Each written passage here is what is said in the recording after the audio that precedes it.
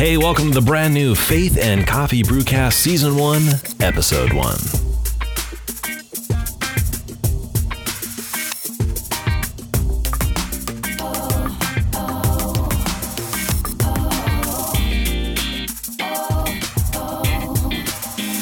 Whether you're driving, sitting, and enjoying a cup of coffee, or whatever you're doing, I'm glad you're here. Faith and Coffee is about issues of faith in the everyday.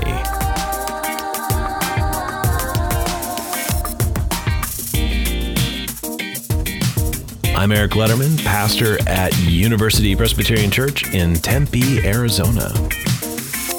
Welcome to this inaugural episode of the Faith and Coffee Brewcast. You know, I've been blogging for years, and to be honest, I just have not been able to be all that consistent. I had a good run early in 2020 until COVID-19 came upon us, and my life seemingly overnight turned into me becoming a producer, director, camera operator, sound technician, and editor for our Sunday morning worship. Who knew that as a pastor, I would become a producer of worship videos? Now, I've had a lot of experience in video over the years, and I even dipped my toe into vlogging, video blogging for at least a little while. But honestly, the recording and editing, even just a 5 or 10 minute video, as much fun as it was, it just took way more time than I had to give. But with this new Faith and Coffee Brewcast, the recording is a lot easier. No lights or cameras, just a microphone and a computer. Nice and simple. On top of that, the editing is a whole lot easier, and I still get to enjoy a good, rich cup of coffee and talk about things that at least I find interesting, and I hope you will find interesting and worth listening to. And an added benefit is that you don't have to look at my ugly mug on a screen. And now you can listen from anywhere while you're doing just about anything, vacuuming, doing the dishes, whatever it is you do during the day.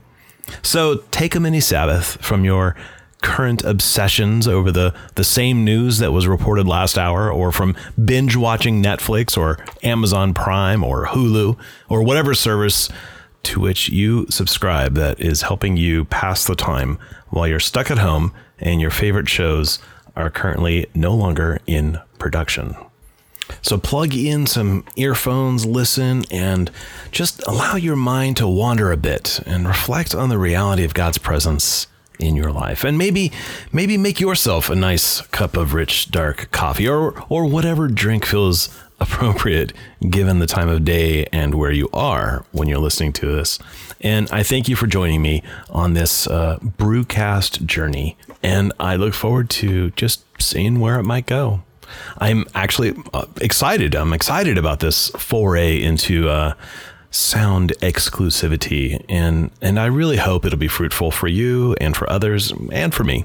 If you've been following the Faith and Coffee blog, you may have noticed an abrupt silence as the mayhem of COVID-19 took over many of our lives. However, in the past few weeks of self-quarantine and the craziness of trying to produce worship experiences for Palm Sunday, Maundy, Thursday, and Easter all at the same time, I have been trying to make intentional space to write again. Writing for me is it's a special, and to be honest, kind of a holy experience. I write a lot usually, and most of the stuff that I write never gets published, but I also do stuff for work, obviously sermons, articles for church, and thousands of emails each week.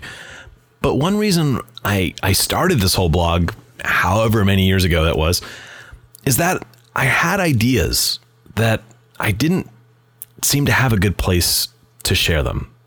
I don't always get to just write about what's on my mind. And I love actually talking to people, learning their stories, gleaning wisdom from them. As is the case, I think for most writing and random ideas, they really aren't so random. They're almost always sparked by someone else's experiences, someone else's thoughts that were inspired by someone else's experiences and thoughts that were inspired by someone else's experiences on thought. Yeah, you get the idea. Writing for me is kind of it's a cathartic event, but it's a nice way to kind of be sparked by some inspiration and then let my mind go. It actually helps me clear my mind.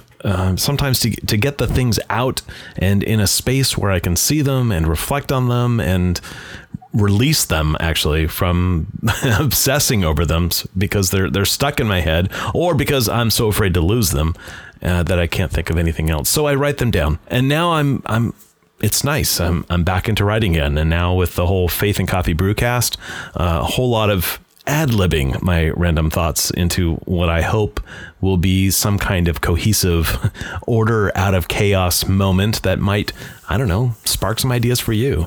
And you get to be witness to it all.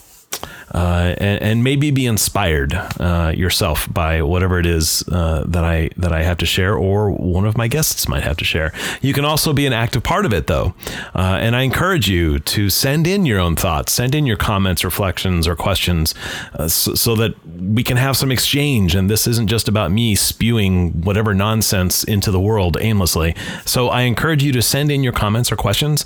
You can send them to Eric, ERIC, at faithandcoffee.com, and the word "and" is spelled out. So faithandcoffee.com, one word.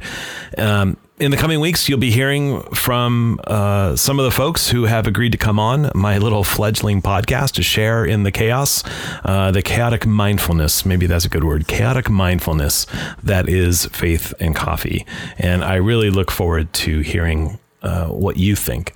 I've been curious recently about how churches have been responding to our present situation, hunkering down in our home bunkers, waiting the day when we can emerge and the invading coronavirus from space or wherever it came from has finally died off, and we can finally breathe relatively clean air for the first time in over a century, because most people aren't driving and factories have shut down, and suddenly the air starts clearing up. I don't know if you've seen the maps. Have you seen the maps online that show the dramatic change? These are satellite images of the dramatic change in pollution over major metropolitan areas from December or January till March, and even today in April. These bright blue and pink clouds have suddenly just dissipated into near nothing in just a few short months. And that is raising all kinds of questions about how quickly the earth could actually heal itself if we were to change how we live. Just imagine if in just a few years the technology we know exists already, but for cross-industrial and political reasons has not yet come to market, were to actually be implemented, increasing gas mileage in cars, or eliminating our dependence on oil entirely with alternative energy for homes as well as vehicles, and shifting our entire economy to a more sustainable economy. Just imagine. And the question is, why is this so important? Well, not only for our health and for the planet's health, but as Christians, we are called to be stewards. Unfortunately, some translations of scriptures talk about dominion over the earth, but we are actually called to be stewards of all that God has created, which includes the earth and each other. When we care for the earth, when we take the time to do what's right and not just what is economical or what is going to make us money, we are caring for one another at the same time, because our health and well-being is so intricately tied to the well-being of the earth and each other's health. And a question I have in the midst of everything that's happening is, what will this look like when it's all over? And I think that's a question that a lot of people are asking. So the session at my church, that's Presby Talk for Church Board of Elders, they recently had this exact same conversation, or at least they started the conversation. And there's no way to really know what will be different. We don't even know when this will be all over. But some of my elders believe that things will never be the same after this. That this is changing us forever. The blogosphere is being inundated with posts about exposing the myth of self-reliance. Over and over again, I'm reading theologians and philosopher types pontificating about the fact that we have drunk the Western Kool-Aid and come to believe we can and are independent creatures. But the truth is, we are social creatures and we need connection. And this whole social isolation thing is bringing all of that to the surface. We build communities and societies so we can share the load of caring for one another, especially when things get tough. But the word myth is not helpful. Myth usually refers to not necessarily a falsehood, but something that speaks to a larger truth. Though the story itself being told may not be factual, it is true in the sense that it speaks to a larger reality. I always use Paul Bunyan as a good example. There was no man who was 30 feet or 50 feet or however tall he was with a big blue ox named Babe who could fell 20 trees with a single swing of his axe. The man did not exist. Well, at least not in that form. But the myth of Paul Bunyan speaks to the larger truth of people's belief in the value of westward expansion in North America. In the early days of our country, as well as the devastating beliefs in manifest destiny, which was an extension of the church's doctrine of discovery that put Western European culture as supreme over all others, and therefore all others are inferior. Which meant that a place in the world was not truly discovered or established until a white-skinned man, usually, set foot on it and declared it discovered in the name of whoever their financial patron happened to be, usually a king or maybe a queen. The myth of independence speaks to a misguided belief that we don't need anyone else. Probably because sometimes people get disappointed or hurt when they do rely on others. So folks have come to believe it's just best to not rely on others. The truth, however, is that we rely on others all the time.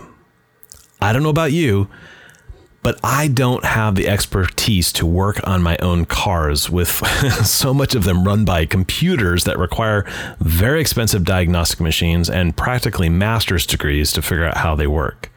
I rely on my mechanic to tell me what's wrong and to fix it. I don't make my own clothes. Some people do, and that's great. But I rely on manufacturers to be ethical and moral in how my clothes are made. But the truth is, I don't know. I don't know if they're being ethical. And in a lot of situations, there's no way for me to know because they go through so many hands before they get into my closet or on my body. I don't know where they came from or who made them or whether or not those workers were paid a fair wage. And the list goes on. I didn't build my own house. I did not process the wood that created the studs and the joists. I did not pave the roads that I drive on and that save me all kinds of money on gas mileage and allow me to go faster than, say, 25 miles an hour like we might on a dirt road, or even slower if there were no roads at all. You get the point. So part of me kind of hopes that things will not be the same. I'm not sure I want things to be the same. I'm thinking we should be changed by this whole experience. For one, I hope we can finally drop the fairy tale of our presumed independence. We are all much more connected and dependent on one another than many of us have been led to believe by advertisers, businesses, and most disappointedly by our elected leaders. We are more interconnected and affected by one another's behavior, for good or bad, than we are often willing to admit. For a nation and culture that values above all else our independence, our interdependence is a tough reality to accept. And I actually understand that. I was raised on the independence fairy tale, and it has been jarring for me to realize, and I too often still don't behave from this foundation of interdependence. That is, until someone does something that hurts or bothers me, and suddenly I want to hold them accountable, but maybe they're not playing by the same rules as me. But look at what's happening in our communities right now. Businesses and shops are shutting down, which means they can't pay their employees, which means employees are being left in limbo or having to apply for unenjoyment, also known as unemployment. And assuming they can get unemployment, it's only a portion usually of what they normally make. they're turning to the government. That is the representative of our broader community, and they're turning to it for help. That means really they are looking to all of us, the rest of us who really make up the government. They're looking to us for help because we're the ones that support the systems that give them the help that they need. It just happens to be through the government, which is how a government should work, right? Some leaders in our government are trying to step in with some stopgap measures. While a few $1,000s is nice, I'm glad to receive it. It's helpful, but it's a stopgap, and it's not going to get a lot of people very far if this pandemic goes on for too long. Maybe it needs to be more selective and more targeted and bigger to really help people out in the long run who are really suffering from all this. What gives me hope, though, is that through social media and neighborhood apps like Nextdoor, people are connecting in ways I don't think they have before. People generously and openly trying to meet the needs of others. Toilet paper being one of them. I saw one post in a Facebook neighborhood group. It was a private group. And somebody posted, hey, I have 24 rolls of TP here and it's just me and my wife. I can give away 12. Let me know and I can drop them off at your door. Imagine. People offering to take care of neighbors' yards who are elderly and are afraid to go outside. One woman was offering to pay anyone to pull her weeds, but 3 neighbors stepped up and said, well, we'll do it for free.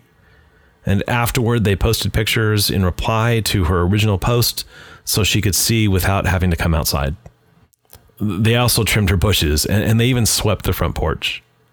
Friends, this is what real, true humanity looks like. This is what mutual care and compassion look like. This is what love looks like. Random strangers, random neighbors, seeing a need and stepping up to respond out of pure compassion. And this is exactly what Jesus was trying to teach his friends and his neighbors. This is what he was trying to get the religious leaders to see who were abusing their power to really save their own butts against the Roman Empire at the expense of the well-being of their own people.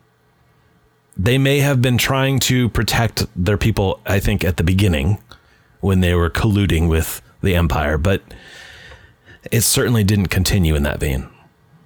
So my session took action to suspend all non-humanitarian in-person church-related activities as of March 12th, which included worship that Sunday, March 15th.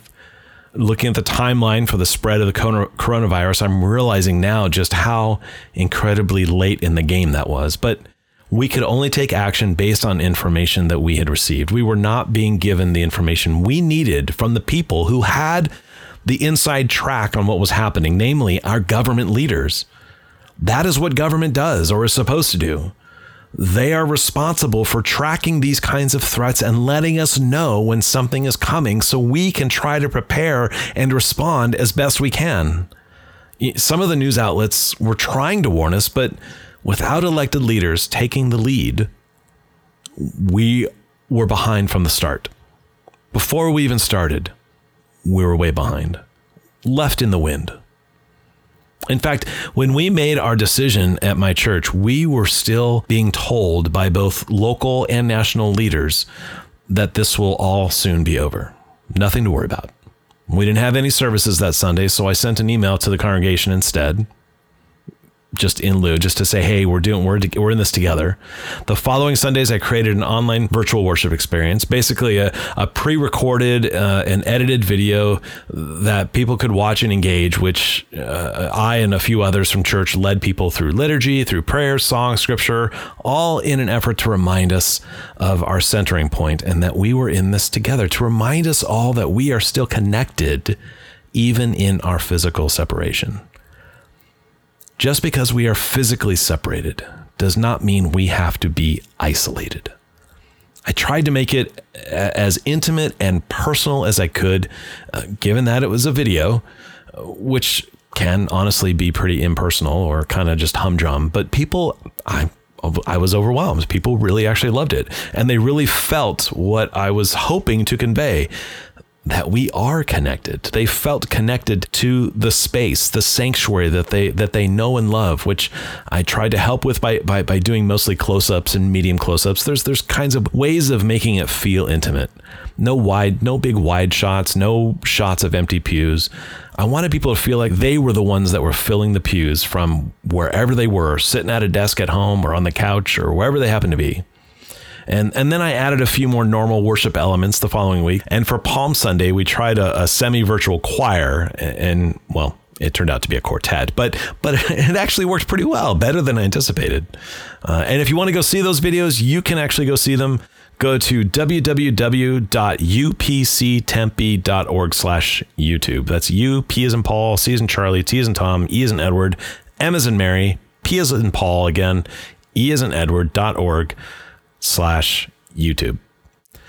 Unfortunately, while writing, recording, and editing Palm Sunday, I was also writing, recording, and beginning to edit Maundy Thursday and Easter all at the same time.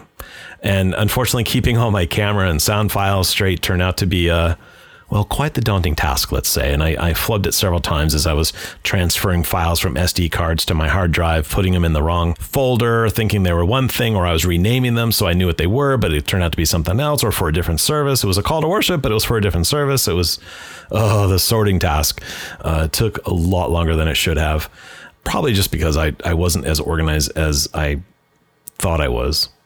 I was also still at the same time leading meetings via Zoom, meeting with people one-on-one in video chats, having coffee with people in video chat, which was fun, and trying to do a lot of one-on-one pastoral care phone calls and just checking in on people. Our deacons have been doing an amazing job, so they've taken a lot of that pressure off me, and I am so thankful for that. But needless to say, I think I have been logging about 70 hours per week the last several weeks without a day off, and that is not healthy. And you might guess it definitely took a toll on my body. I was mentally, emotionally, spiritually, and physically just exhausted by the time I posted the Easter worship video.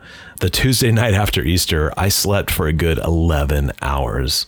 Maybe not so much slept as passed out for 11 hours. It felt good, and my body and my mind needed it more than I realized. And I woke up that morning, that Wednesday morning, just really feeling good for the first time in a while. But as the weeks went by, and in the midst of recording those services, many of us watched the number of infection cases just rise, just this huge steep curve that just pointed straight up if you looked at the graphs, which was really, in my mind, just an increase in testing, which means they were just finally diagnosing cases that were already existing, but had not yet been identified.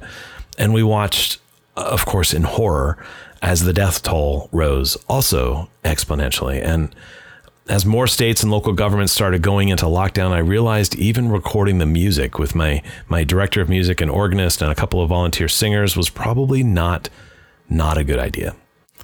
And it became evident to me and a few of my leaders that no one should really be meeting in person with anyone outside their immediate household under the circumstances, given what we had, given that we were not doing massive testing, given that we were not doing contact tracing on any grand scale. Samuel Jackson put out a pretty funny video of him reading a very adult children's book about staying the blank home. Just stay the blank home. And yes, he does use an expletive there, but I do encourage you to look it up. He uses that expletive to make a point, and I think it's in a way that only Samuel Jackson can pull it off. Don't watch it with your kids. Please don't watch it with your kids. So Easter was the last service, actually, that we recorded where I was in the same room with a bunch of other people, where anybody was in the same room, mainly the sanctuary. But on Easter, we did another good experiment, which has led us into the following weeks, because the feeling is that this is going to be going on for a while now. I asked people in the congregation to record different parts of the service on their camera phones and then just simply text the files to me. And you know what? It worked like a charm. And then all I had to do was simply just edit those parts together. I was mostly out of the filming business, except for, for that week, it was except for the music and my part. And I still feel like people need that visual connection with the sacred space in which we gather weekly normally. And that is our sanctuary. So I am still going to record my parts in our sanctuary so that people can get a sense of being in the space. One of my members had a brilliant idea of having one of the kids actually light a candle at home. So we have acolytes that light a Christ candle at the beginning of our service. Well, they light a few other candles and then they light a Christ candle that reminds us of the light of Christ that shines with us wherever we are, let alone when we worship together. So he had the idea of having one of the kids light a candle at home with a parent video recording it. And then we zoom in and we blur into the Christ candle in the sanctuary. Miraculously, it's suddenly lit after this child has lit the candle at home. And it was an absolute brilliant idea. All I had to do was figure out the logistics. How would we actually make that happen? And I got to say, it turned out so awesome. So thanks to Larry for that idea. That was incredible. It reminds me that it truly takes a village, even to virtually create a virtual worship experience. And it's turned out pretty good. We're going to pare down the things in the coming weeks. But I think our worship experiences are meeting a need and doing what they're intended to do. With the new format, now with even our music being recorded at home in the coming weeks, two things are happening that will help significantly lower my stress and my time, but also I think expand people's connection to what we're doing on Sunday mornings. First of all, I'm not having to spend so many hours recording. And secondly, and way more importantly, more people are getting involved. More people are involved in creating our worship, which is, oh my gosh, such a blessing in itself. But also people get to see more faces on Sunday morning. They get to see the community that I know they are missing so much. We're also doing a live coffee and fellowship time after worship and before our Sunday school class, our live Sunday school class, all of which is happening on Zoom. I've been using Zoom for years and I didn't even think to try and introduce it to the congregation because we all live here, so we don't really need Zoom, but it has turned out to be such an amazing tool. I know it's not the same as being together in person, especially for coffee and fellowship. It's not the same as shaking hands, hugging, seeing each other, patting each other on the back, whatever the case may be. But it's meeting at least part of that need right now. At least we get to see each other. So some of my friends and colleagues have gone the live stream route for worship. And I totally get the draw of that. For one, when it's done, just like a normal Sunday morning service. You go, you do your best. The mistakes you just work through and you just go. And when it's done, it's done. And the way I'm doing it is requiring a whole lot more time recording, sometimes doing more than one take, and an enormous amount of time editing. Some of that is also just my perfectionistic artistic tendencies when it comes to trying to make things visually appealing. I even have color-coded production sheets and scripts. I know, it's nuts, but it's how I work. It's how I organize myself. And another added benefit to live streaming is that it allows for real-time response to comments when people want to offer prayer requests. With a pre-recorded service, we can do that through the live chat feature, but I get the attraction of being able to respond to them on screen, on camera. So live streaming has its advantages. I will definitely give it that. But my issue is that there are a lot of variables that must come together and work perfectly with doing live stream. And when they don't, it's an absolute disaster. Too often I have watched the limitations of technology kind of get in the way of the worship experience. Too many of the live streams I watched, they just felt clunky. They felt distant. The cameras weren't set up in a way that made me feel like I was not only there, but I was with whoever is on screen. And a lot of times the video is kind of washed out and gray toned. Some of that's because of the lighting. They're not bringing in extra lighting. Video requires a lot of extra lighting. And it just was a total distraction to worshiping God together. At least it felt that way for me. I've worked really hard to try to not let the technology itself become a distraction to our worship. I have to say though, I love that people are trying new things and just they're putting something out there to bring the congregation together. And ultimately that is the important thing. let's be honest, we each work to our strengths and we do what we can with what we have available. I don't think God is expecting any of us to go spend $10,000, $20,000 on all new streaming equipment to make it look professional. I already had a lot of my equipment. It did not cost $10,000, but I already had a lot of it, or at least most of it. I have had to buy a few things here and there to make certain parts of it easy or easier, but I really bought very little. Regardless of what my friends in ministry are doing, they are offering that nugget of connection for their congregations. And they're offering a moment to remember and to lift up their family of faith while we all try to protect one another at the same time. And most of all, we are coming together to lift up and to give thanks and worship the God who draws us together to begin with, the one through whom, who made God's self available and visible through the one we call Jesus. This is the God that brings us together. And that is the gift that we can offer right now. When there's a whole lot of questions, there's a whole lot of doubts, there's a whole lot of fear, but we can still bring that center to people, that sense of connection. And that is the reason I started Faith and Coffee so many years ago. And even though I'm not always consistent with it, that is why I've continued with it. And even when I'm not consistent and I might go months without a post, I continue with it. And it's why I've wanted to try and do something a little more with either video blogging or this podcast, the Brewcast. And this podcast is so much easier to do than the video blogging.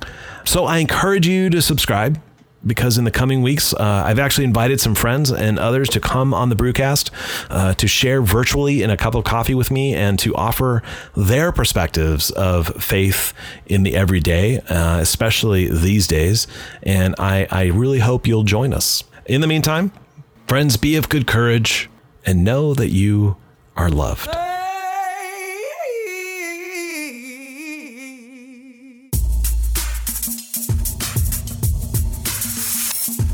The opinions expressed on the Faith and Coffee blog and Brewcast do not and are not intended to represent the opinions or official positions of any of the organizations of which Eric Lutterman is a member, including University Presbyterian Church, the Presbytery of Grand Canyon, or the Presbyterian Church USA. They are entirely his own opinions.